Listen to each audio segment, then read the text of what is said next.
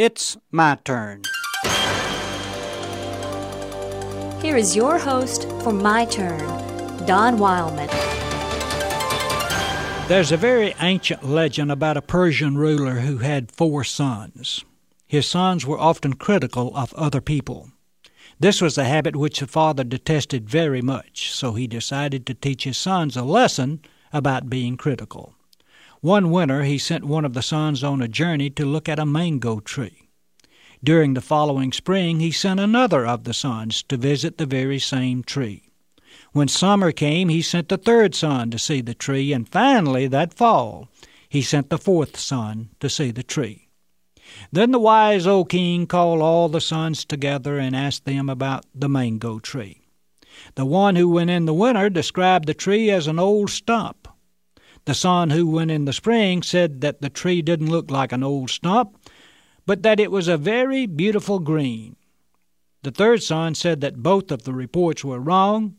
He was the son who had visited the tree in the summer, and he said that the tree was covered over with beautiful blossoms.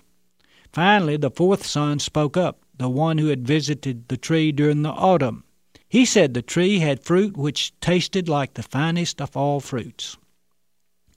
After his sons had made their report, the father spoke. Each of you has told what you saw, and each of you is right.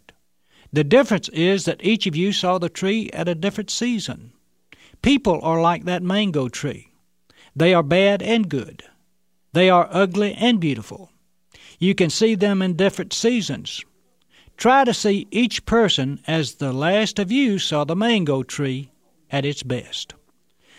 Well, the truth of the matter is that each of us are both good and bad, beautiful and ugly.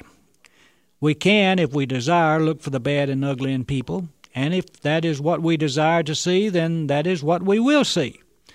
But if we have enough love in us, we can also see the good and beautiful in people. It all depends on what we're looking for. None of us are without faults. It is true that our faults may not be the same as those of others, and it's equally as true that our faults may not be as glaring as those of others. But in either case, we cannot deny our faults. Carry criticism in your attitude if you desire. It will in no way benefit you. It will not gain for you any friends nor respect, neither will it make you a better person. It will only serve eventually to lead you to loneliness. For throughout the world you cannot find one person who enjoys the company of a continual critic. If you desire to enjoy people and have people enjoy you, then you must look for the good and beautiful. If you want a poem for it, here it is. There's so much good in the worst of us, and so much bad in the best of us, that it hardly becomes any of us to talk about the rest of us. And if you want a scripture for it, here it is.